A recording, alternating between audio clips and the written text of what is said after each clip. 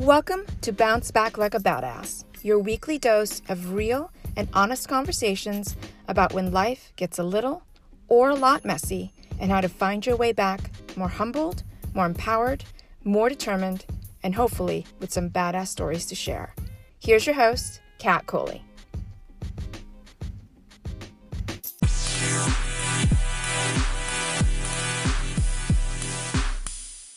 Hello, everyone. Thank you so much for tuning in. You are listening to episode number 6, which is going to be part 2 of Behind the Prison Walls from last week.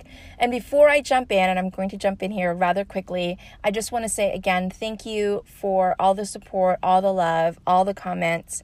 I so appreciate you guys sending me DMs and messages and texts and letting me know how much you're liking the episodes and the fact that I'm sharing my story. And I will say that, in telling my story and sharing it, it's a bit intimidating because you don't know how it's going to be received. And I will say, it's been overwhelmingly greatly received, and I so appreciate you guys letting me know. And it's definitely encouraging me to move on and move forward with doing more episodes and sharing more, because the story didn't end certainly in prison. I think it started when I came home, in my opinion, but there was a lot of details prior to me coming home that I want to share.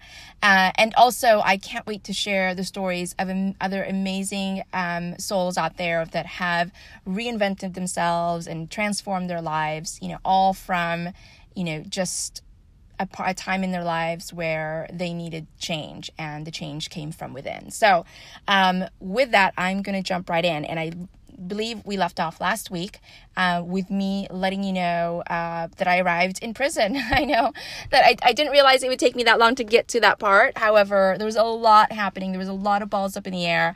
And by no means am I sitting here, going, oh, poor me, all of these things I was dealing with. Again, it was definitely self-inflicted. All the things that were happening were manifesting and happening because of all the things that happened before it. So, as you realize, and I will talk about more and more in this podcast, is, everything is a reflection of, what's happening inside and, your actions. So, what's happening, what starts in your mind becomes your actions and then becomes your reality. And that's just the way the cycle goes. And you can call that karma, you can call that, whatever you want to call it, but that's just how it goes. You get out what you put in. And so you put bad stuff in, and then, bad stuff come out. And that's just the way that it goes. And hopefully you can find the lessons learned in all of those and be able to turn those things around. It's not saying that it's easy or it's overnight, but it does happen all the time. And again, with that being said, I'm going to jump in. So we left off with me getting to prison after getting off the bus. And again, that feeling of walking up that ramp and those doors opening, again, it's like a loading dock door just opening up, and you're met on the other side with officers. And then you are then processed. And so you go into a room, and again, we were there for a very long time, almost an entire day of being processed. So you go through health screenings and make sure that you are able to be in that facility, that it's safe for them and it's safe for you. So they go through a bunch of screening, and it takes a long time to get through everyone that's come in because there's a lot of people. And as I mentioned last week, I ended up being in a cell with the girl that I had made eye contact with in court. And at the time, I wasn't sure if that was a good thing or a bad thing. I just, through hearsay and just what I, learned about her while we were sitting in this one room almost an entire day, was, this wasn't her first time, and it might have been her third. It could have been her second. I'm not remembering those exact facts, but let's just say it wasn't her first rodeo. And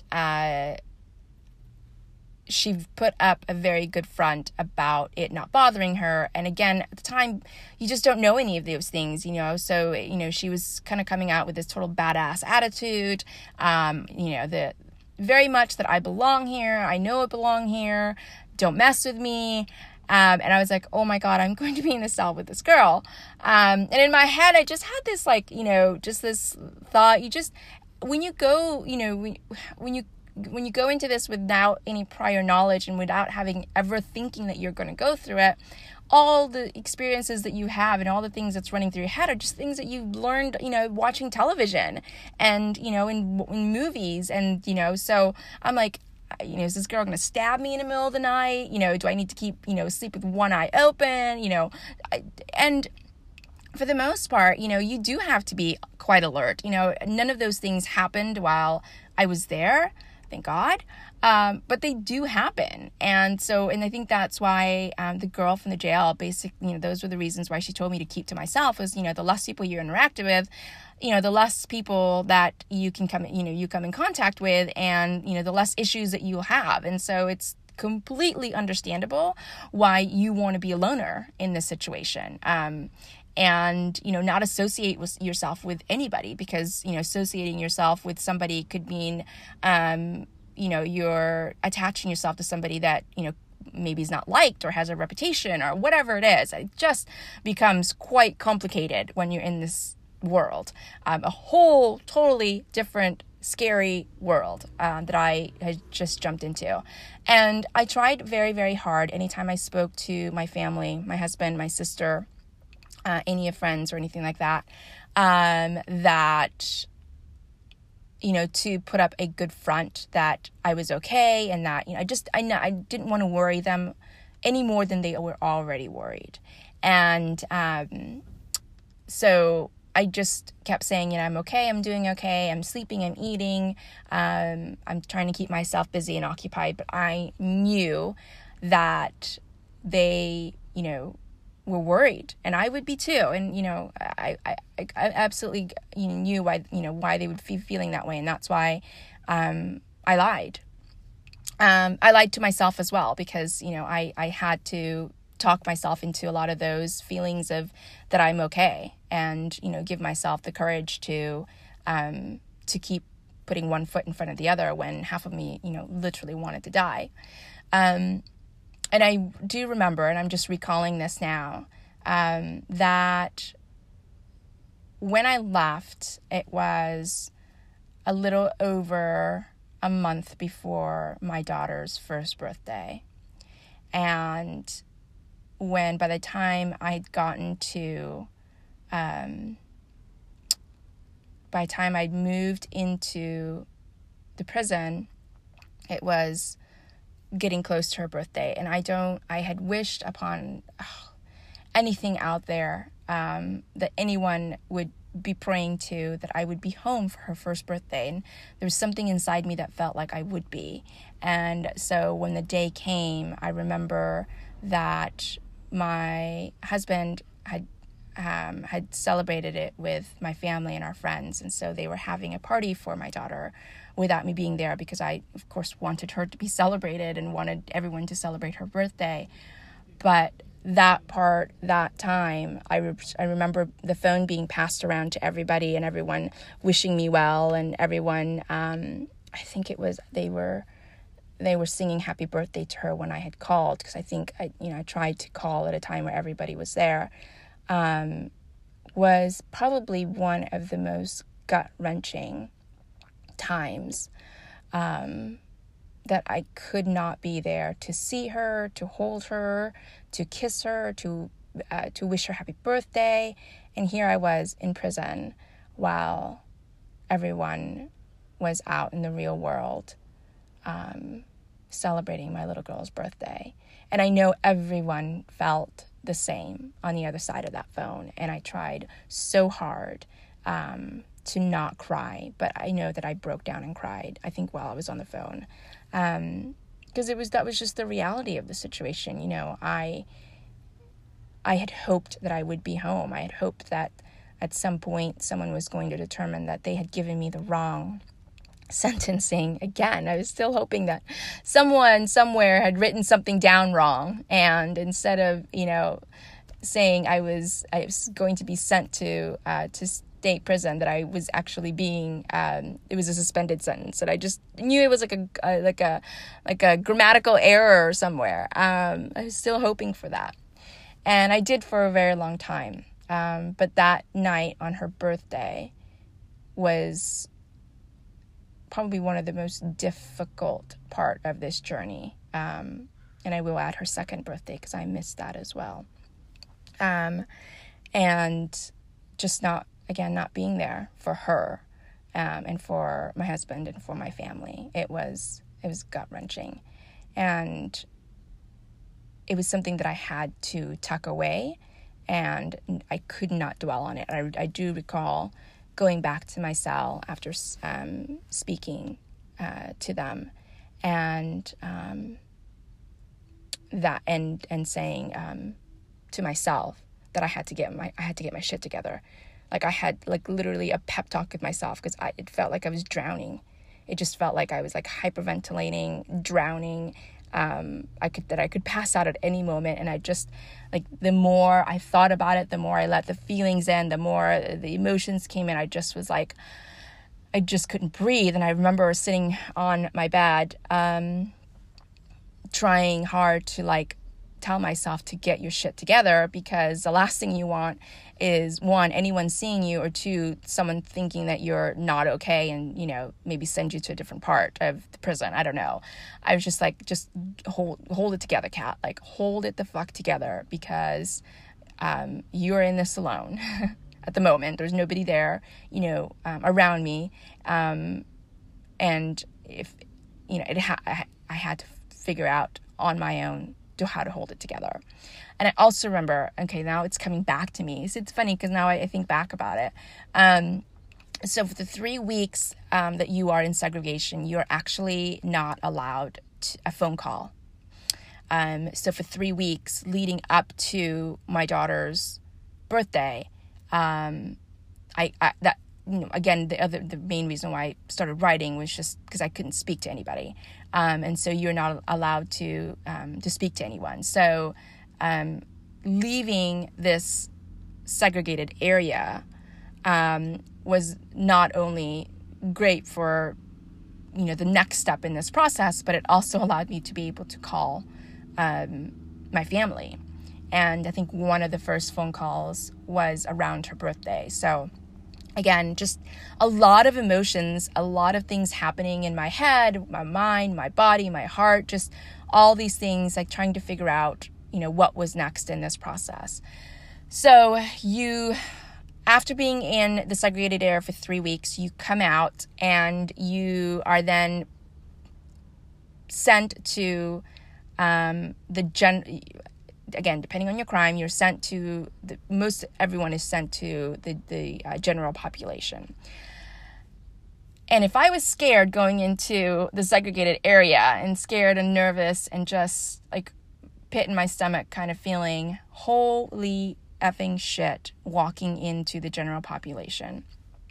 And I can't describe to you, oh my God, what this was about. So now basically the area then kind of doubles in size, and it's still upstairs, downstairs, but in each room, it housed, I think, anywhere from 7 to 12 women. And when you first come in, everyone is sent to their, I want to call it room, but it's a cell. Everyone is sent to their cell. And there are actual bars on the actual window of the cell. So the windows in the cell. And I remember this. And this is probably one of the clearest memory I have of prison. So we walk in, and then there's a little more than 24 of us, and we're all going through different sections of the buildings. And so out of, let's say, 24, 25, 26 of us, 7 or 8 go to one area. And again, they try to spread you out, obviously. And so I think 8 of us, or maybe a little bit more, go to the same area together. And so we are like fresh effing meat, okay? And some of the people have been in there before, and some of them have friends in there. Some of them have enemies in there. And I happen to be in a room or with somebody that was assigned this area with somebody that had enemies inside. And I didn't know it, of course. I don't, not down with everything that's happening. And so we walk in, and people inside, it's not like it's like you can't hear. They're screaming this girl's name. I don't even remember her name anymore, but screaming this girl's name, telling her that, they're going to mess her up. They're doing, basically, just, screaming and yelling and pounding on the glass or, the window. And literally, girls are, climbing the bars like monkeys. And that is, the vision that I had as I look up, so there's, it's two stories. It's two stories. And you walk in, and it's open. The middle portion is open to, the place where you could sit and congregate and whatever. And then the cells are, on the first floor and the second floor. And on the top floor, on the right-hand side, was one of the rooms that held the most girls. It was 12 girls. And there was women who were rattling the gate, the iron, or the fence, the iron gates, whatever that you want to call it, and screaming. And I'm like, oh my God, I want to go back into segregation. Holy shit, this is scary. And the officers in the segregated area, everything is quiet. You're not allowed to make a lot of noise. You're not allowed to, if you're talking too loud, they'll tell you to shut up. They're not very kind, of course. And everyone's just kind of quiet. Everyone's, in those first 21 days or 3 weeks, everyone's just trying to get acclimated to where they're going to be at and trying to figure out their life and how they're going to move forward. And some who were coming back, for the second, third time, they just know that this is the time before the storm. The calm before the storm. And so they're, just laying low as well. So everything is quiet in this area, where we were in for 21 days. And it's the complete effing opposite when you come out into the general population. It is freaking crazy. And the officers don't even do anything. They don't say anything. They don't, say, don't do that, or shut up, or nothing. They just kind of let it go on, and the screaming, until it gets to a point where they feel like they need to step in. Otherwise, it's a free freaking for all. And I'm like, oh my God, this is scary as shit. So I happen to then be in the same, not just in the same building or section of the building as this girl, but I also happen to be in the same room as this girl, and actually happen to be in, her bed is next to mine. So everyone is told to stay in their room until we are all checked into our little rooms. And so everyone is screaming at this girl who I happen to be walking next to, and I'm like, okay, I don't want to be associated with you. I don't know who you are. I don't know why everyone's yelling at you. So I try to stay behind her, and try to separate myself from her. And people are screaming her name. Everyone there seems to know her. There's some history there I know nothing about, and it's quite scary. And she is scared. I could tell. The funny thing is, no, I don't say the funny thing is, but when we were in the segregated area, she was one of those that, seemed very confident and seemed like she had nothing was bothering her. And, she would, anytime we would kind of get out into the common area to eat, she certainly wasn't one to keep to herself, and nothing, not judging her or anything like that, but it's a completely different world. And I saw that in her, and you're a completely different person when you're in an area where you feel absolutely safe in, and feel like, you can let your guard down, versus in an area where you don't know what's going to happen. So when we walked into our room, her bed was assigned next to mine. And shortly after everyone was okay to then move about themselves. And so in this area, you're not locked up 24/7. The doors are open, and you can go in and out of the other rooms. There's times where you can go outside. You go outside of this area to eat. So as far as, you are in this area for a longer period of time. So general population, I think you're in there for a few months, could be much longer than a few months, before then you are sent to a different part of the prison, where I believe maybe then you go back into being in a cell with maybe 2 or 3 or 4 other people. But in this general population, there's, there could be 100 girls in one area, one wing, I guess you could say. So with that, once they let everyone in, or out of their rooms, and because we'd gotten our things and gotten ourselves situated in our rooms, cells, I say rooms, and she was approached, like, within minutes of them opening, the doors, I guess you could say. Within minutes, she was approached by all of these people, and they were not there to welcome her. Let me just say that. And so all of these people come rushing into the room that we were in, and the people that have an issue with her are in the room screaming, yelling, pointing, doing all these things. And my bed happens to be like literally right next to hers.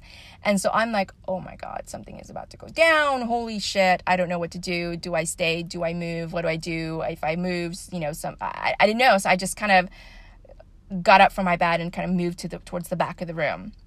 And now people are like piling into the rooms. People are hanging out outside and looking in through the window. And all of a sudden, an officer actually comes in and was like, what's going on? Blah, blah, blah. And so they kind of separated them, and it wasn't over by any means. And the girl was, petrified, and she was crying. And so the officer was actually quite nice, I will say, to her, and said that if she felt threatened, that she certainly could she just had to say the word that she was threatened, and she could be moved. She would then just be moved to a different area, I believe. So I don't know if then it just continues on. So she said she's not scared and she's fine. But later on that night, and this is my first night there, later on that night, I think more things happened, and a lot of the people that were around her, she knew some people, I guess, kept telling her to just go to the officers and say, hey, I don't feel safe. And I was like, thank God, because every time literally you're able to move around, more and more people piled into the room. And I was like, oh my God, this is freaking scary. And I kept thinking, God, this is going to be it. This is going to be my life. This is like always on alert, always, looking out, like sleeping with one eye open. And so thank God, finally she said she didn't feel safe, and they ended up moving her. Thank effing God. Because I immediately felt safe. Like the pressure was off. No one was coming into our room until a day or two later. Someone does come into our room who I think happened to be in our room, and then she was moved to a cell by herself because she had actually hurt a girl very badly, and the girl had to be airlifted to a hospital. So she was in isolation by herself for, I think maybe she was in there by herself in her own cell for like a year, and then she just happened to come out the week that I get there. So yay, great timing. And then she was like a hero. Honestly, it was a very weird scenario because everyone treated her like she was like the queen. And she happened to be in a room. She happened to be very proud of what she had done. She happened to also be very proud of the reason she was there, which I won't go into any of those details. Let's just say it was quite a vicious crime. And yeah, and so she was definitely there for something that was a pretty big deal and a pretty well known story in the city, in the state that I lived in, where all this happened. So in any case, I was relieved for a couple days until she came, and then I was like, oh, okay, this is probably not another good scenario. So again, being very, very cautious of your surroundings, of the people around you. And that's when I started kind of talking to some of the people that were in my room. Because as much as you want to be alone, as much as you don't want to interact with anybody, it gets quite lonely. And there are kind people there. And I will say, and again, the whole experience was quite humbling, because we're all humans and we all have made a mistake, and those mistakes led us to where we were at. So the judgment stops at some point, because, you can't look around and be like, oh, I'm so much better than this person, when, you're sitting in the same cell. So no one's better than the other. So there were some amazing people. I will say that word, amazing people, that I met throughout my time. And some who just made the same exact mistakes that I did, and some who made more mistakes than I did, and some who made less. And nonetheless, they're human, and, we interacted as human beings. And, there were some that you just had a good vibe with, or just, their aura vibrated with yours, and you kind of like, okay, that's somebody that I necessarily be best friends with, but somebody that I could talk to. And then there's some that you just knew that were not, and they made it known, and you stayed away. And so there's a couple people in where I was at where one had been I wouldn't say it's very similar, but a similar case as mine. And she told me all of these things that, again, I didn't know about the criminal, the justice system. And she explained to me, I had my paperwork sent to me, and she explained to me that I should have never signed the plea deal that I did. This woman, she was in her mid to late 60s, had studied law before. She had done, some criminal activities that, that had to do with financial stuff, but she was very well versed in the law, and financial laws and all of these things. And she was working on getting her case appealed, and looking like it was going to go that way. And she was telling me all of the things that, she was surprised that my lawyer let me sign a plea bargain that had these things on them. Like, why, she asked me if he fought for this versus that. And this is the first time whilst I was in prison being schooled by somebody, that had, done something similar, but had practiced law in the past, to tell me that I ended up signing such a bullshit deal. And she's like, God, this is terrible that they never explained any of this stuff for you. But the hard thing is that, and again, this is my fault. As my lawyer, yes, they should have explained it to me, what it actually meant, what exactly I was signing. However, I should have been asking the questions, and I shouldn't have, just handed over my life to my lawyer just because they have a law degree, and that I thought that they were, doing things, in my best interest. And I'm sure they were, but then again, they're handling hundreds of cases, and I'm one of 100 cases. And if I don't make a point to ask these questions, they're just going to go with, what their typical routine is, and sign this. We got a plea bargain, and we're going to wait for probation and parole and probation to tell us that, they don't recommend you going to prison. They recommend you, getting a suspended sentence and getting probation, and oh, perfect, we got it, yeah, sign it, yeah, you should be good. And that's how it happened. And granted, that's, a short explanation of, a process that took over 2 years, but that's pretty much what happened, except for another story, again, I'll tell you, which I think now it better explains how everything had happened. But the gist of it was, she could not believe that I had signed this, and my lawyer had me sign it, and they didn't fight for something that was lower, because they could have. And so she walked me through what I needed to do. So while I was in prison, I was in prison for a little over maybe 2 months, if I'm getting my timing right. So maybe over 2 months. And in this process, due to depending on your crime, your level of crime, and what you ended up signing in your plea bargain, or however you were sentenced, if you didn't plea bargain and you went to trial, you could then move to other levels of the system, meaning that you didn't have to stay in maximum, security prison. You could request to then move to a different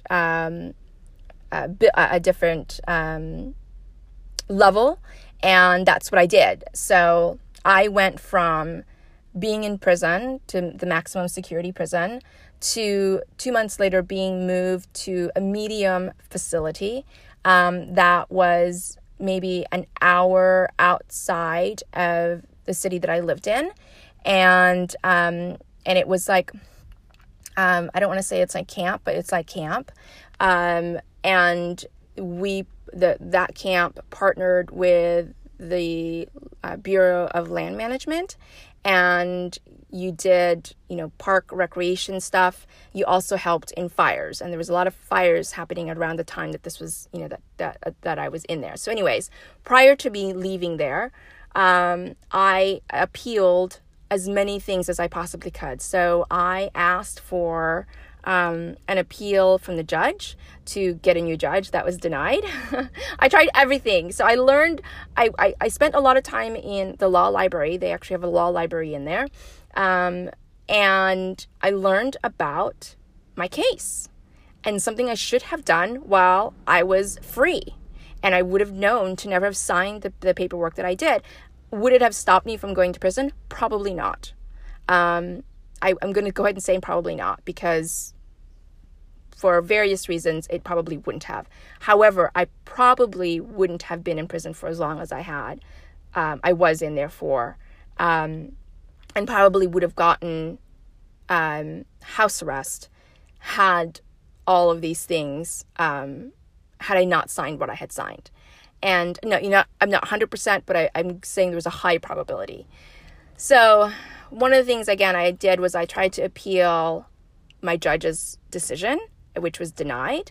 And I had to process legal papers. I had to send in court papers. And so I was learning legal jargon. And I was, from people that were there, from people that were in the library. So I met people that were knowledgeable about the system and the law whilst I was in prison. And I guess maybe, it's a fair assessment that, there are people in there that know how to work their way around the law and get caught. And so they're very knowledgeable. And some of them, obviously can't get paid for doing it, but some of them did it out of the goodness of their heart after, listening to your story and sharing it. And they, just kind of tell you, point you in a direction to go, not guaranteeing anything, but seeing if it would help. So whilst I was there, I appealed the judge's decision, which was denied. I appealed to have a second judge look at my case, which was denied. I then appealed to have my sentence revoked, or not revoked, changed to a lesser sentence, and what I signed for, which is the level of the crime, decreased, which would mean that I didn't need to spend the minimum of 19 months in prison. And that was also denied because I'd already signed it. And, that was something that my lawyer should have actually done for me, or at least tried to do for me, and never attempted to. And so that was denied because I'd already signed it. I'd already acknowledged my guilt. I'd already signed. Again, according to them, no one's. I didn't sign it under duress. No one forced me to sign it. I signed it willingly. And so to try to fight it now was absolutely ridiculous. And I get it. I totally get it. But I had to try. I had to try every angle I could. And this whole time I just kept thinking, I'm going to go home, and I'm not going to stop until I do go home. And the last thing that I applied for, that I could apply for after kind of eliminating all, the process, was house arrest. And I had very, very good reasons to believe I could get house arrest because I met all the criteria. And so so in this process, I also applied to be transferred to a different facility. And again, just trying as much as I could to try to get out of the situation, to lessen my sentence, to do something. I felt like I just needed to do something. And so in all of this, and I think I spoke about this a little bit in the second episode, just kind of the realization that life goes on and it has to go on because, now I'm, 4 months into, 3 months, I think, at this point, into my sentence. And, people's lives had to go on. So at this time, I started to feel like I was a nuisance. And even in my husband's life, I wanted updates. I wanted to hear my daughter's voice. She wasn't speaking at the time, but I wanted updates. Like I just wanted details. And the more details I tried to get out, the more shut down the response, because I can imagine how hard it was being on the other side. It's like, I'm sure the feeling was, I don't want to disclose any more of this information because it's going to hurt you. But I'm good. For me, I wanted to ask questions. And again, this goes back to something I spoke about in the second episode about, telling truths, or telling full truths or half truths, or not being able to tell, the entirety of what was happening. And again, this doesn't just come into, people not being honest and not being truthful. This comes to this as well, because, I'm sure that by telling me the details of life that I couldn't be part of, that was hurtful for my husband. And for him to disclose all the things I was missing. So, her walking, teeth that are coming in, her talking, all these things that I'm asking for in detail, which he knew full well would continue to be pouring salt on a wound. And so he would just kind of brush it off and not provide me with details. And that, was frustrating, I think, on both ends. But again, we weren't in the habit of talking about feelings or emotions. And so all of these things just kind of kept getting suppressed and put to the side. And we were just trying to deal with what was in front of us. We just couldn't deal with what was going to happen next week. If I did get, house arrest, it certainly wasn't going to be house arrest, where, we were living, because that was out of state. So it'd have to be, in the state that, all this happened in. So therefore I'd have to stay there. But I was just like, if I can just get house arrest, I can at least be home and I could, be able to see them on a more regular basis. At this point, the only time that I'd seen them was on video when I was in the jail. And it was always, now, if from that point on, it was just always, conversations over the phone. They could have visited the prison, but I think at that time, I had yet to determine where exactly I was, and then there was still a process for them to get accepted through the system, to get approved for them to visit me. So that was a long process, and I didn't yet know exactly where I was going to be going. So I think we held off on that. And maybe we did do the video conferencing or video monitoring. I say conferencing we were in a meeting conference, but it certainly wasn't that. So in any case, life went on for everybody else that was around me. And I then focused on how I was going to get home. And of the just to tell you, kind of the criterias that, had to be met while, when you transfer from different areas, they're very strict, obviously. You were sent to maximum prison security for a reason, and to try to get out of that situation and transfer to somewhere else, you had to meet, some pretty tight criterias. And I met them, but it doesn't necessarily mean that you get approved. It just kind of depends on the caseworker. It depends on who's approving them, so on and so forth. So out of the more than dozen girls that applied, that was in the girls that were transferred in my group, I was the only one that was approved to go down a level to the medium facility. So, so from that, I was still waiting when I was being transferred out of prison to the camp facility. I was still in the process of hearing from the courts if my house arrest was going to be approved. So I got there, and about 2 weeks, or maybe less than 2 weeks after I got there, and waiting, I finally got the paperwork that said I was denied. And so after 4 months of kind of being in limbo, that was when it sunk in that I was not going home. And it wasn't even certain that I would go home at the 19 months. And I think that was when, again, I just felt absolutely defeated, because I had tried everything in my power to get home.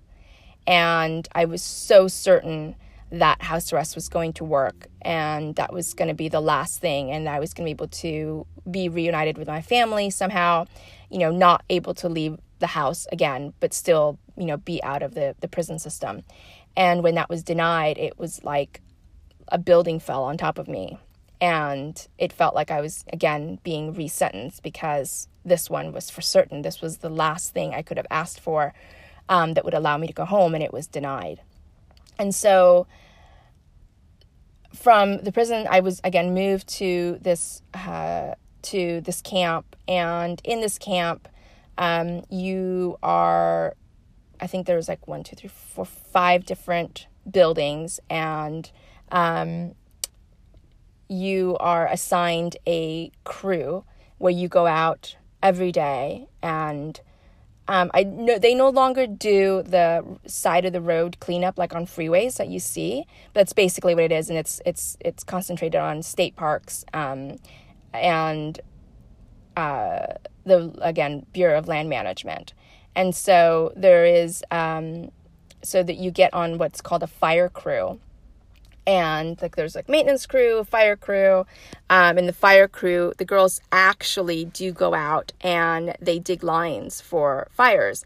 And this year happened to be one of the biggest fires, I think.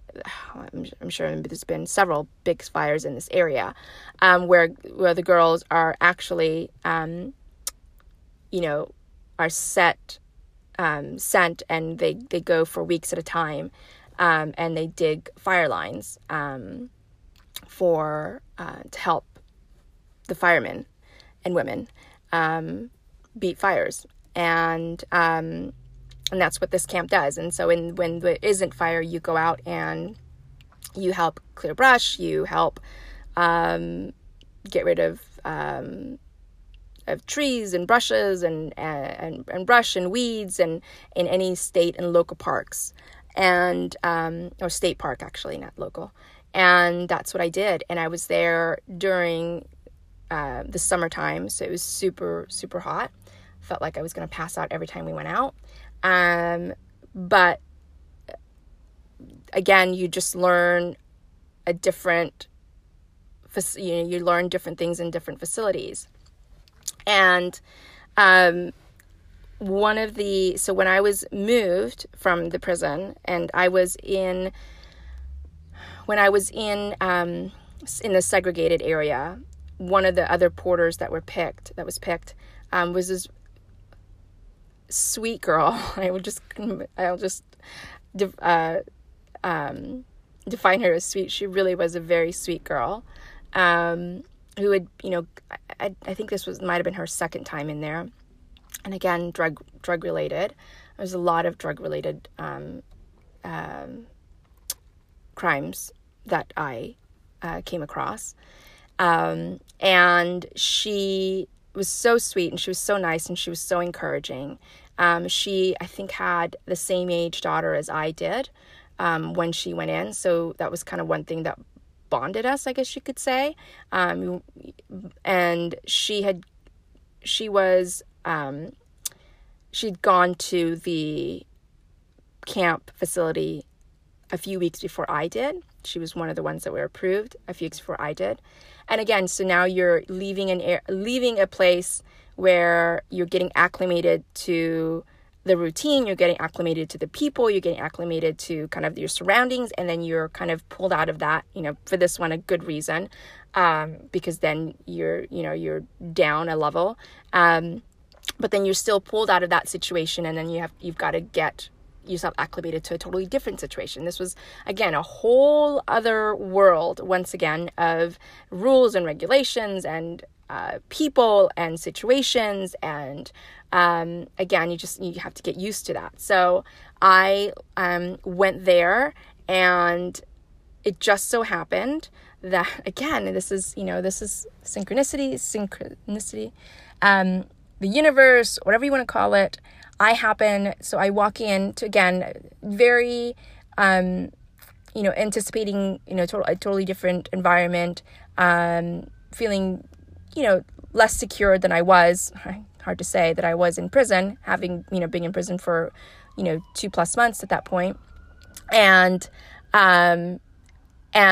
now being in this facility where, I have to learn, and be with new people.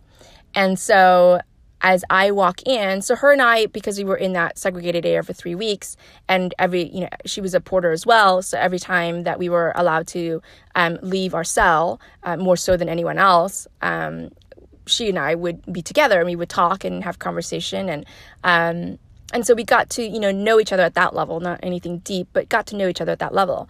And I was kind of bummed that she didn't end up being in the same wing in the general population, because it would have been nice to know somebody. And she was sent somewhere else. And then I learned that she then went to camp, before me. So I walk into my room, per se, and there she was. So she ended up being, at this point, I wouldn't call it cellmate, because it was more bunkmates. This one, because of the rooms are open, there's no doors, there's no there's no windows. There's windows to the outside, but there's no door to go in. It's quite open, so they're just kind of separated little bunk areas that housed 4 people, 2 bunk beds basically. And it was nice to see a familiar face, not just in the same building as I was in, but in the same room I was in. Which again, I will thank the universe for putting her in my path, because that eased me into a new environment. And so again, here was definitely a new place to get to know people, a new place, and new rules, new policies, new officers who were not very kind. Again, they don't have to be, but would have helped if some were. And new things to have to do.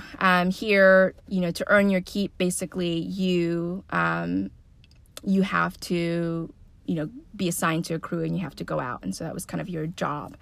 And again, this is a place where you could stay for months. Maybe some people stay here for years at a time, depending on, again, if this could be the lowest level of facility they could go to, which means they could spend most of their time here.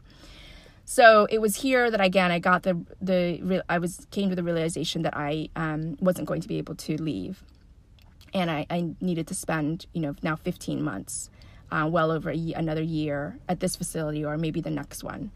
And I felt quite defeated when I got the results of my request, and just felt like the world was over, and I was just going to be forgotten at this point. And I started feeling at this point that maybe the life that I left was not going to be there when I came home. And this was kind of maybe the first inkling, although I didn't accept it or didn't want to believe it. But I felt that this may be the catalyst to that.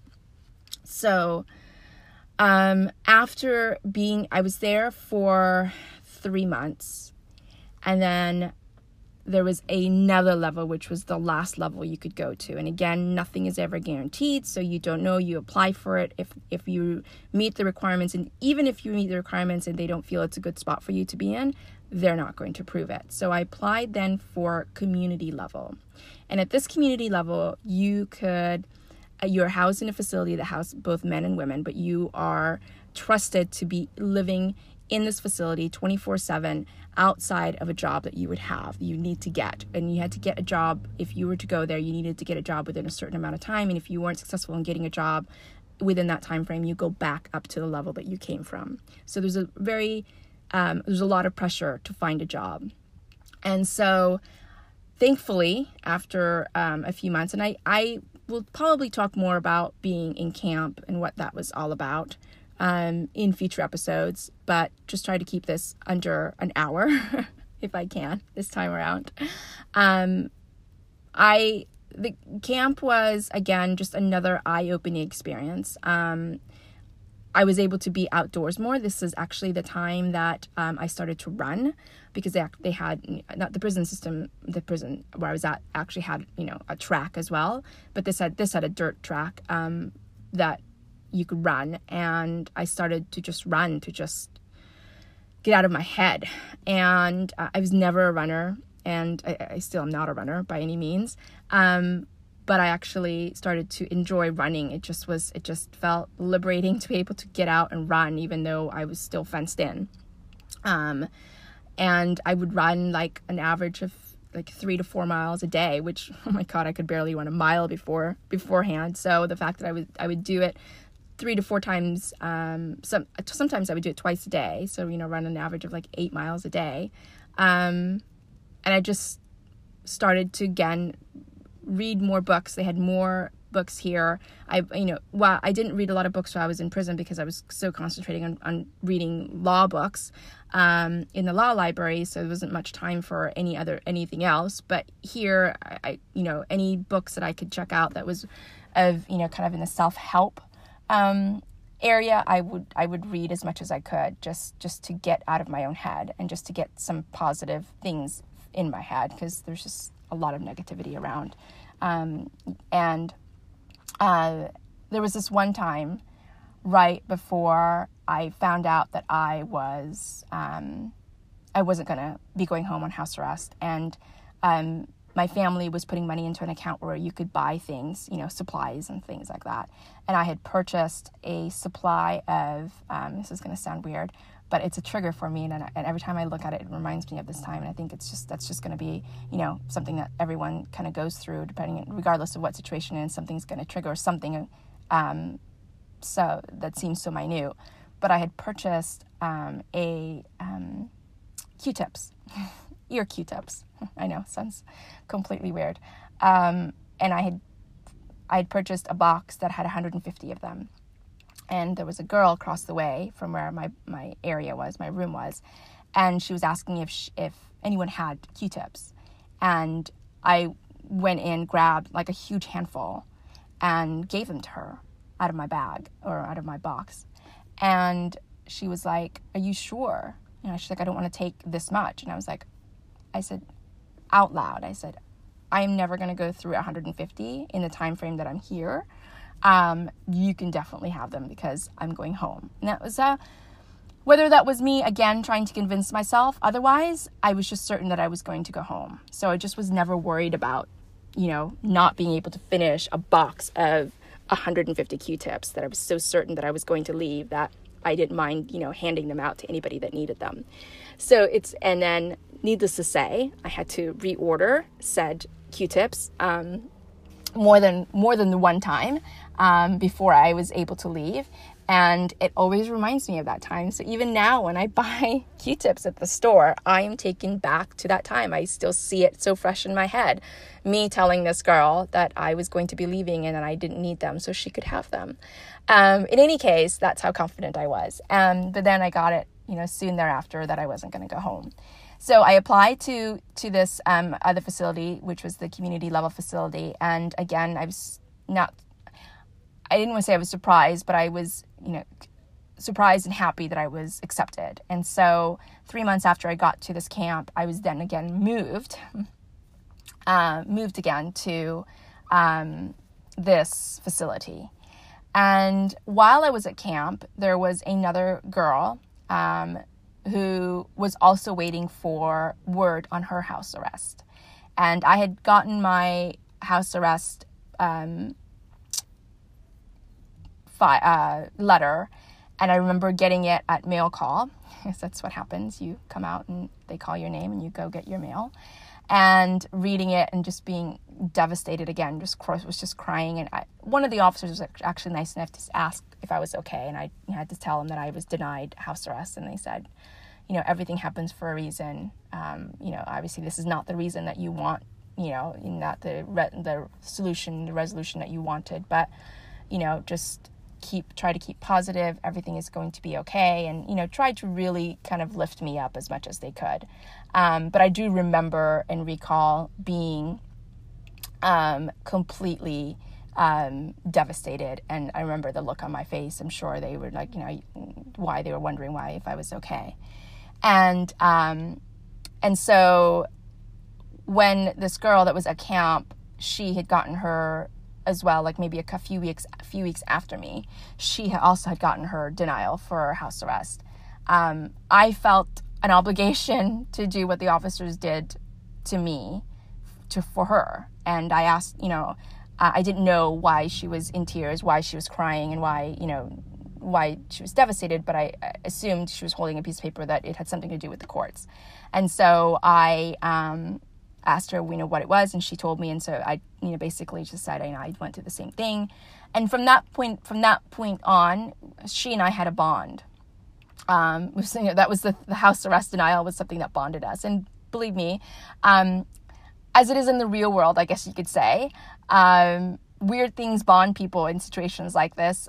In the real world, you could be bonding over, grabbing the same shoe at the department store, or, eating the same, ordering the same food at a restaurant, and, or whatever, in this situation, this is what bonded us. And so when I was moved from this facility, the camp facility, to the community facility, she soon followed. She also, once she was denied, requested to be moved there. And it was great to have. And I will, at the point, she was an acquaintance. It was a familiar face, somebody I could speak to. But after that time, and in years later, and even today, she is, and she will know when she hears this, one of the best things that have ever happened to me while I was away. Someone that was definitely put in my path, that allowed me to breathe, because I was so in my head this whole time. And together, we lived through the same exact thing, and nobody knows other than someone else who's lived through it what you've gone through, and she knows. And that again has bonded us. And again, so much so that now we are great friends, and will continue to be. She's one of those people that I know that will be in my life forever.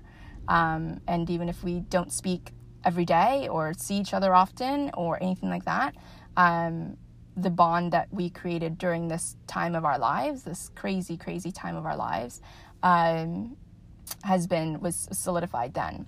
So I went into this facility, knowing that this was going to be the place where I was going to spend most of my time. So knowing that, there was also the pressure, again, of finding a job. And most people found jobs where, in restaurants, because you also had to be able to tell them that where you were at. And so there's not a lot of companies out there that was willing to employ somebody that was, still in prison. As trustworthy as you may look, they're just, again, not very open to it. And also, to get the job, you do have to tell them the reason why you are in there. That's part of it. You've got to be honest with them. And if they take a chance on you, they take a chance on you. And seeing as mine was I stole from my employer, there's probably, I would guess that, hearing that as an employer, I'm not going to be at the top of the people that you want to hire. That said, I did find a family-run restaurant that took a chance and took me in, and I'm eternally grateful for that, because that allowed me to stay there. It took the pressure off of trying to find a job, as I saw everyone was, you're only, again, you go through a class when you first get there, then you're given maybe a month, maybe less than a month to find a job. And again, because you have to disclose where you're at, there's just not a lot of people willing to give you a chance to do that. Although I will say that there were like fast food places that hired a lot of people from that facility. So if they were hiring, that there was a good chance that you could also be hired there. I will say that I tried to stay away from anywhere where there was other people from the facility that worked there, not because I didn't want to be associated with them, but just because I didn't want the pressure of having other people from the same facility in the same while I was working. I really just wanted to, the time that I was away, was the time I could be away and not be under the facility rules and just the people. Granted, again, there was, there's amazing people that were in there, and there was people that were less than amazing. So again, I just wanted to try to find a job where I could be by myself. And again, I was grateful that I found that job. And there was also, you were also allowed in this facility you're approved maybe once or twice a month to go out and get food and like necessities for you. And you're allowed at to spend a certain amount of money, and then everything is checked. Again, you are still under the policy of the state and the rules of the states. Everything that you leave, you are you check out, you're videotaped, you come back, you're checked in. Everything is checked. Your bag's checked. Everything. There's things that you can bring in, things you can bring. You can bring back, things you can't, and there's just rules and regulations for everything, and they're very, very, very strict about it, because again, they're trusting you to be in the community and to be out on your own, because people have actually not come back. So it does happen. So and it did happen whilst we were there, or to do things that you weren't supposed to. Like if you were supposed to say you're going to work but you do something else, then and you get caught, then you get sent back. And there's a huge, long process, and it's quite a scary deal. And so I just wanted to try to avoid all of those things and just keep to myself. But my friend was also in the same facility on the same floor. She had a 9-to-5 job, and I had my own as well. And we just tried to live kind of day by day. And this was also the first time that I was able to see, after moving to this facility, was able to see my husband and daughter face to face. And I will talk more about that in later episodes, because that, again, encompasses a whole other set of emotions and things that I was going through. And I will say that I was able to see my daughter a few times while I was in the facility. And they were quite surreal, quite awkward. When you spent so much time with an individual, and then you put time and space between you, and you don't talk about that time and space, and you're both not at a place where you feel comfortable talking to each other about it, and certainly not in a place where you can sit there and talk about it, and you just kind of go through the motions of life as you know it, as what reality is presenting you with. There's just a lot of baggage on both sides, and there's things that should have been said but never were, and things that probably shouldn't have been said but were, just out of complete frustration with one another. And so the times that we did see each other, we focused solely on our daughter and just me spending time with her. I did get pictures and things while she was growing up. I, again, missed her first birthday while I was still in prison. I missed her second birthday while I was in this facility. And those times, again, were just quite difficult. And I maybe touched on this in earlier episodes when I said that I only allowed myself to think about her. I had to be very, very selective on how far deep into the hole I would allow myself, because I could really go deep and not be able to get out, because just of all the emotions and the pain and the hurt and the guilt that I felt, surrounding everything that had happened with my relationships and my, with my husband, my relationship with my daughter, and things that were just going on around me that I had no control over. And, it all stemmed from obviously the things that I had done, and that's, these were, the circumstances that happened. These were it. And, I had to deal with them, and I didn't deal with them the proper way. But I just learned just about myself that I needed to compartmentalize all of those things to be able to survive. And that's what I did. And, that may not have been the best way to deal with it, but at the time it was the only way that I could deal with it. And one of the things that was a lifesaver for me was there was a secondhand store that was ran by a church that was affiliated with the prison that I volunteered at. And in this, during the times, I basically was out of the facility almost 7 days a week. During the times that I worked, so I worked fairly regular 8-hour shifts, sometimes longer, and depending on how busy the restaurant was. And then the times that I actually had a day off, 1 or 2 days off, I would volunteer. So I really tried to be out of the facility as much as I could, whether it was working or volunteering. And at this secondhand store, again, was just there was a lot of people that run the facility that volunteered there. So again, try to kind of keep to myself and do my own thing there, not get, caught up in anyone else's things or situations or issues or drama. One of the things that allowed me to do that was they had this huge room where they had, thousands upon thousands of donated books. And I had started reading books when I was at the camp with whatever was there. It wasn't a lot of selection, but there were some things there. But here, oh my gosh, even more so. So I started reading things from, works of people that I knew about, like the ones that were popular, and like Tony Robbins, and, other famous speakers, and I started to really, really dive into kind of the self-help world, and really this was a time where I was able to figure out on my own, why I'd done the things I had done, and why things started to make sense to me. Things started to click, like why, the progression of my life had happened the way that it had, and why things happened the way that it had. And of course, it stemmed from, one bad mistake that turned into another bad mistake, and it snowballed, but, why it started in the first place. But it came from just reading. So I walked away from this facility having read like over 400 plus books, and a lot of them, not all of them obviously came. There's a couple that was sent to me by family that I requested after reading someone's book that I had found in the donation.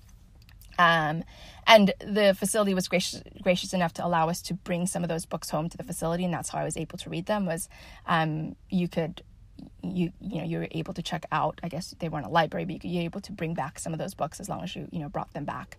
And sometimes I or shared them with the people in the facility, and sometimes I did end up sharing them because other people were interested in trying to figure out their own lives and their own heads. And so this is basically where I got back into the law of attraction and manifestation and the universe and quantum physics and neural pathways. I mean, this is where I started to learn all of these things, neuroplasticity, just everything. I just started anything that I could find that had the universal world attached to it. I wanted to learn more.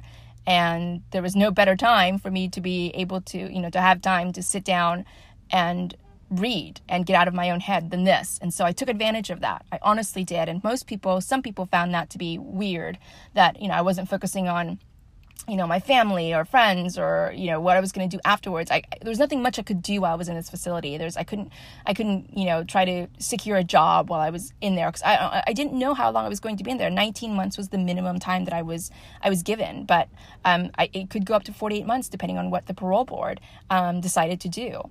If you did everything that they asked you to, you didn't get into any trouble, you did exactly as you're told, and you didn't make any waves, you could probably be at the 19 months, as that bailiff told me, long, seen that years later.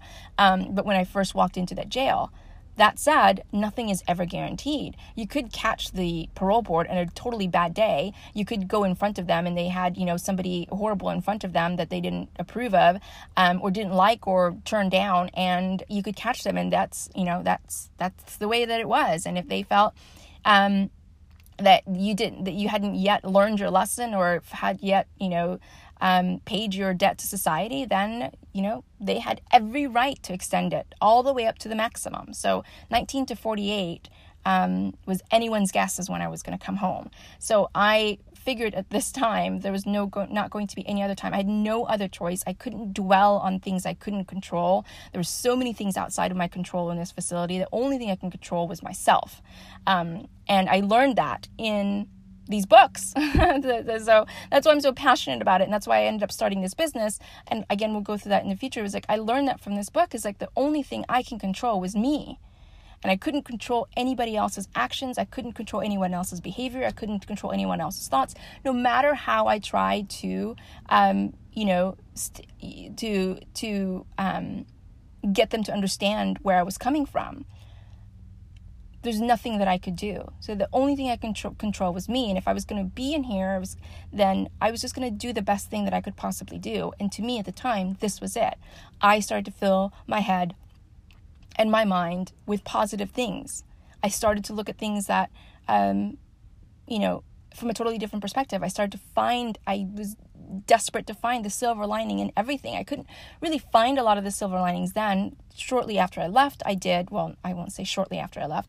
It took some time for me to find it, but I really did try to find the positive in things. And I got closer every day. It was just a step closer to coming home. 19 months was my goal. And I really tried very, very hard to keep that in mind and stay within, that mind frame. So finally, after waiting over, I think it was maybe at like 15 months probably, into my sentence. So that includes the time I was in jail, in prison, in camp, and now at this facility. I was able to finally go up against, in front of the board of parole. And it's just like kind of being in court, but you do it in the facility and you explain to them, you kind of go back and explain to them what happened. Some of them are reading your case for the very first time, and you tell them, the reasons why it happened, what you've done since then, where what your story has been and what your journey has been thus far. If you've learned your lesson, if you plan on coming back, I believe they do ask that, and, why should they release you at your 19 months? And I will say that I had asked my husband to come to this meeting, but when he declined, I didn't pursue it. And I think he declined for many reasons. I think he declined because there was just so much time and space between us. I think he declined because he didn't feel comfortable being there. He declined because we, at this point, at this stage in our relationship, we're not speaking about our relationship. We were just trying to figure out kind of life in general. We weren't speaking in any terms of, excited for me to be home. Yes. But more so to be home so I could be a mother. Not so much more so that I could be a wife. And we both, and that wasn't one-sided. It wasn't what he was, the things that he was telling me. It was the things that I also felt. I just felt like if I could just get home, then we could talk about those things. And I just wanted to tiptoe around it because it was like a ticking time bomb for me. And that if I felt as if I acknowledged it or started talking about it, that him, me being in the facility and him being home, being a single father, that all hell would break loose, and we weren't in a place where we could sit together and look at each other face to face and be able to work things out, or find a common ground, or have that connection. So I again decided to just ignore the elephant in the room, and as did he. And again, it was mutual. Without speaking to each other about it, it was a mutual feeling. So when I asked him if he would come and speak on my behalf and he declined, I didn't pursue it any further. I didn't ask, I didn't plead, I didn't do any of those things. I understood. And again, half of me really didn't want him to be there. And so I was actually glad that he declined. And so my sister and my brother-in-law came and spoke on my behalf. And am I forgetting that was somebody else there? It was such a frightening time that I may have forgotten somebody else that was there. But maybe now I can't even think about it. I will correct it if I'm wrong, and I apologize if I am wrong and somebody else was there and I it's slipping my mind. It was a scary time because there's a lot of pressure and a lot of things weighed on this decision, and it was super scary. And as much as I couldn't wait for that time to come to get the decision, I also was worried that they would decide that I wasn't ready to come home, and then I would have to try to appeal it, and all of those things just kind of came into mind. And I started remembering all the times that a year plus prior that I tried to appeal my sentence, and they didn't work. So, and then I just kept, again, when you're in that situation, you keep thinking, my gosh, and it could really go up to 48 months. Like it could actually happen. There's nothing that says that it can't. And so fear starts to come in, and no matter how positive I was at the time, those fears is natural and happens to anybody, and especially in that time frame. So, needless to say, after my hearing, you hear like maybe 2 weeks or so afterwards, and you just basically see your name on a wall that has like a bulletin board, basically, and that's actually the board that you see when it's your time to go up in front of the parole board, and then you also see if you get approved. And so every day you're checking it, and every day everyone's, there's like a big buzz, because I think it's like a lot of people go through are at the same time, and so you find out at the same time. There's like a lot of buzz. Oh, today's going to be the day. So every time I came back from whether volunteering or from where I was working, I would go up to the board, and finally I saw my name, and I was just, oh my God, happy as a freaking clam. I was like, I am coming home. This is it. My life starts. Oh my God, this is everything. And I was so excited. I just was like so absolutely joyous. And I finally saw the light at the end of the tunnel. This was it. And so literally to the day that I came in, so 19 months almost to the day, and I think it actually was the exact 19 months. It was a Friday that I was released, and I was so excited and nervous and just all of these feelings, probably just all of these emotions. Like I couldn't wait to see my family. I couldn't wait to see my daughter. Oh my God. I couldn't wait to see my husband, although, there was tense things between us. I just wanted to leave. I just wanted to go home.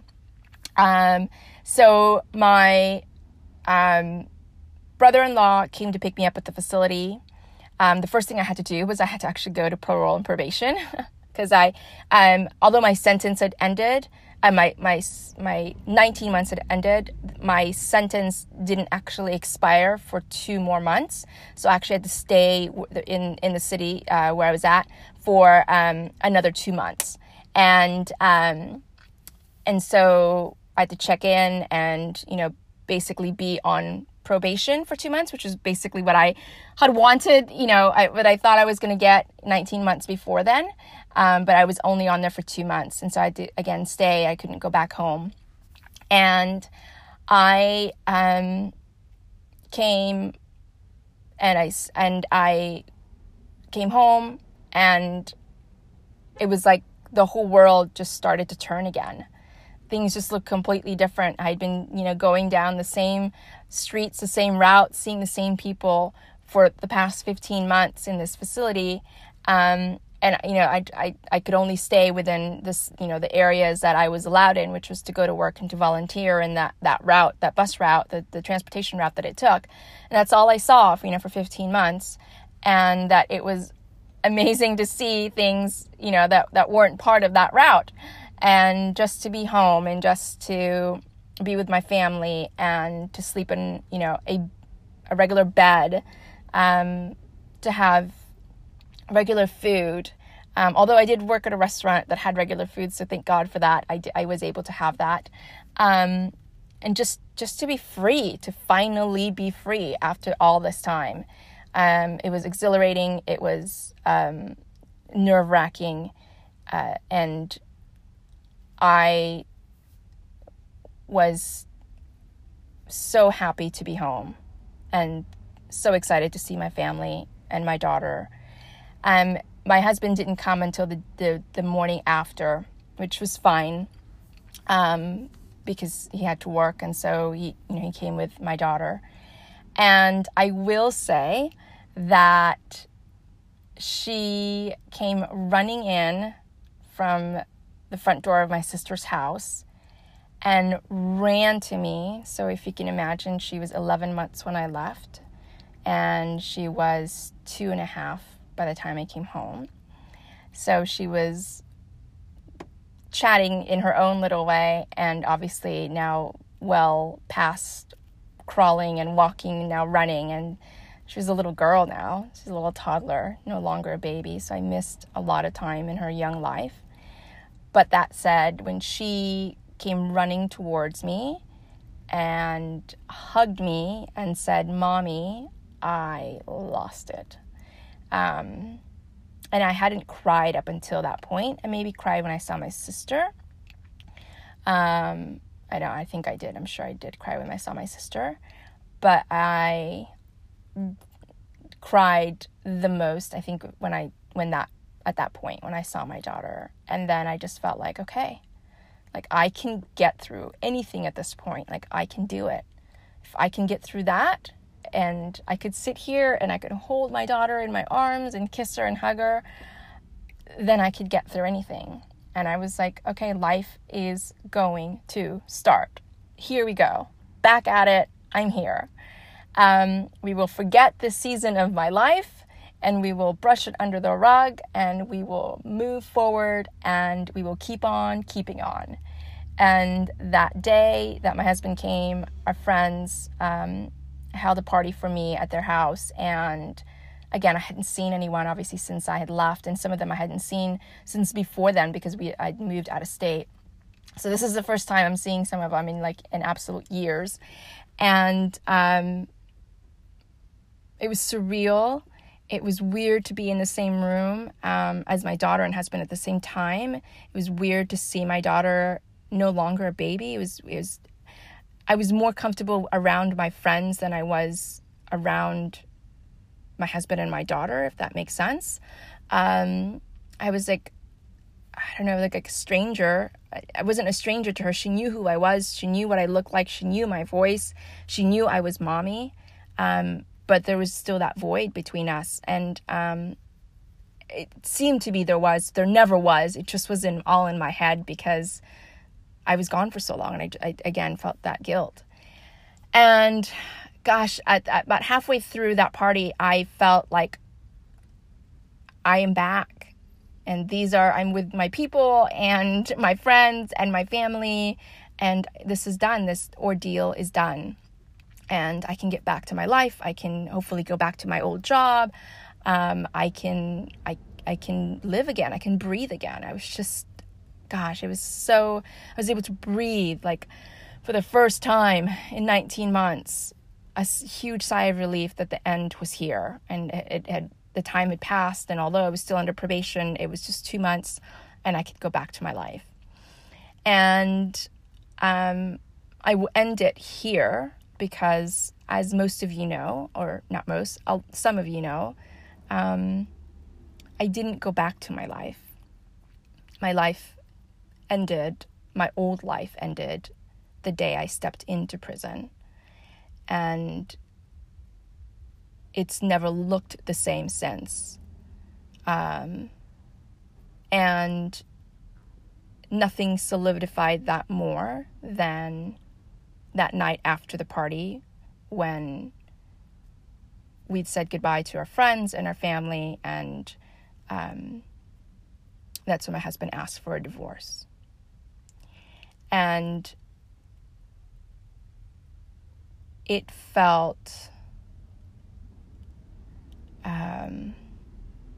like a swift kick in the stomach, and I felt like I lost my breath, like someone was like holding me down and sitting on my chest because I couldn't breathe, because I thought that I was finally at a point where I can get back to some sort of normalcy.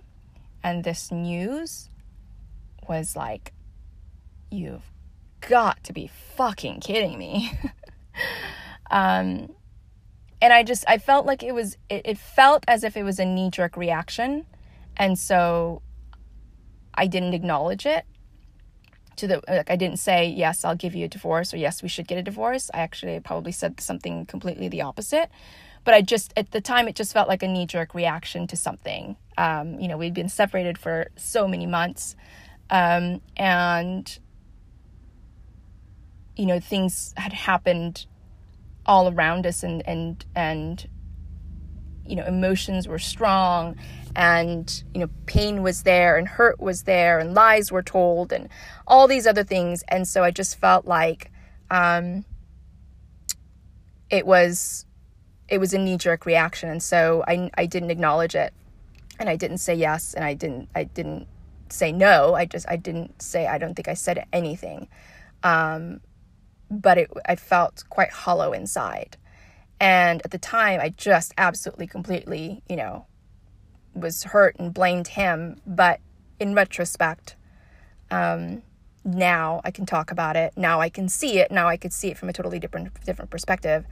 That was the only thing to be done. At the time, it certainly was not the feeling that I was having. I was not agreeing with that at all. And again, I will talk more about what happened there, the times, afterwards, the times during, in later episodes of this. But that day, I felt as if, that night at least, that the prison sentence continued. That I celebrated for 24 hours, and then it felt like I was handed another sentence. And it wasn't anything against him, although he was the bearer of bad news in my, but at the time, it just felt like I had suffered. Here was just yet another blow, when I thought that I was finally ending what was the worst phase of my life. And I hadn't prepared myself for this next phase, and because I was just dealing with the last one, and it hadn't the coals hadn't cooled yet when this other fire was set. And so there started a new chapter in my life, and one I couldn't understand, one I couldn't fathom, one I couldn't get over, one that took me a very, very long time to wrap my arms around. And I will talk more about that in future episodes. But this has been long enough, I think. But hopefully that gave you a glimpse of what life was like for me for those 19 months. And again, all the details and intricacies of some of those moments I will talk about much, much later and bring those up, because a lot of them are very, very important to the puzzle pieces of my life. And looking back at the time I was in camp, the time I was at this facility, the people I met, the people I came across, the just things that happened that became a puzzle piece, and I didn't really realize it then, but they became part of this, the bigger picture for me. And a lot of it happened in this 19 months, unbeknownst to me. And I had to look back and think back, oh, okay, now that makes sense. Then this makes sense. And this makes sense. As with most things in life, because, when you're in it, you can't look back. You don't have the capacity to be able to look back. It's only after that you can connect the dots, because you can't connect it whilst you're in there. You can only connect the dots when you're outside of it, and you can perceive it from a totally different vantage point. And that's what it was. A lot of it was connecting dots. A lot of it was putting together this puzzle piece of my life and where it was leading me to and how I was going to get there, and how at the time my pain and my suffering and all of those things were just not quite finished. There were just more things to deal with, life decisions to deal with, and life changes to wrap my mind around. So that said, I will sign off for now, and I will see you guys in the next episode. A lot of things that I have said, throughout these last 2 episodes of me recounting, my time away are all, of course, obviously my own experience. Everyone has their own experience, but hopefully you can find kind of a thread or a commonality with something that maybe you've gone through in your life. Hopefully it's nothing like mine, but it could be a divorce, a death. There's some huge situation that you've gone through, and know that even if you're just in the middle of the storm that you're in, that there is always a silver lining. You won't see it right now. It won't become evident to you as you're in it, spinning. But there always is. There is a reason for that you were chosen to go through this. And there is a lesson in everything and a lesson in everyone. So just know that you are meant for better and greater things. And whatever you're going through, whatever storm you're going through, that you will see the other side of it, and it will become clearer to you once some time has passed. And with that, I will again sign off. I will see you guys in the next episode. Thank you so much for listening, and I hope you have a great day.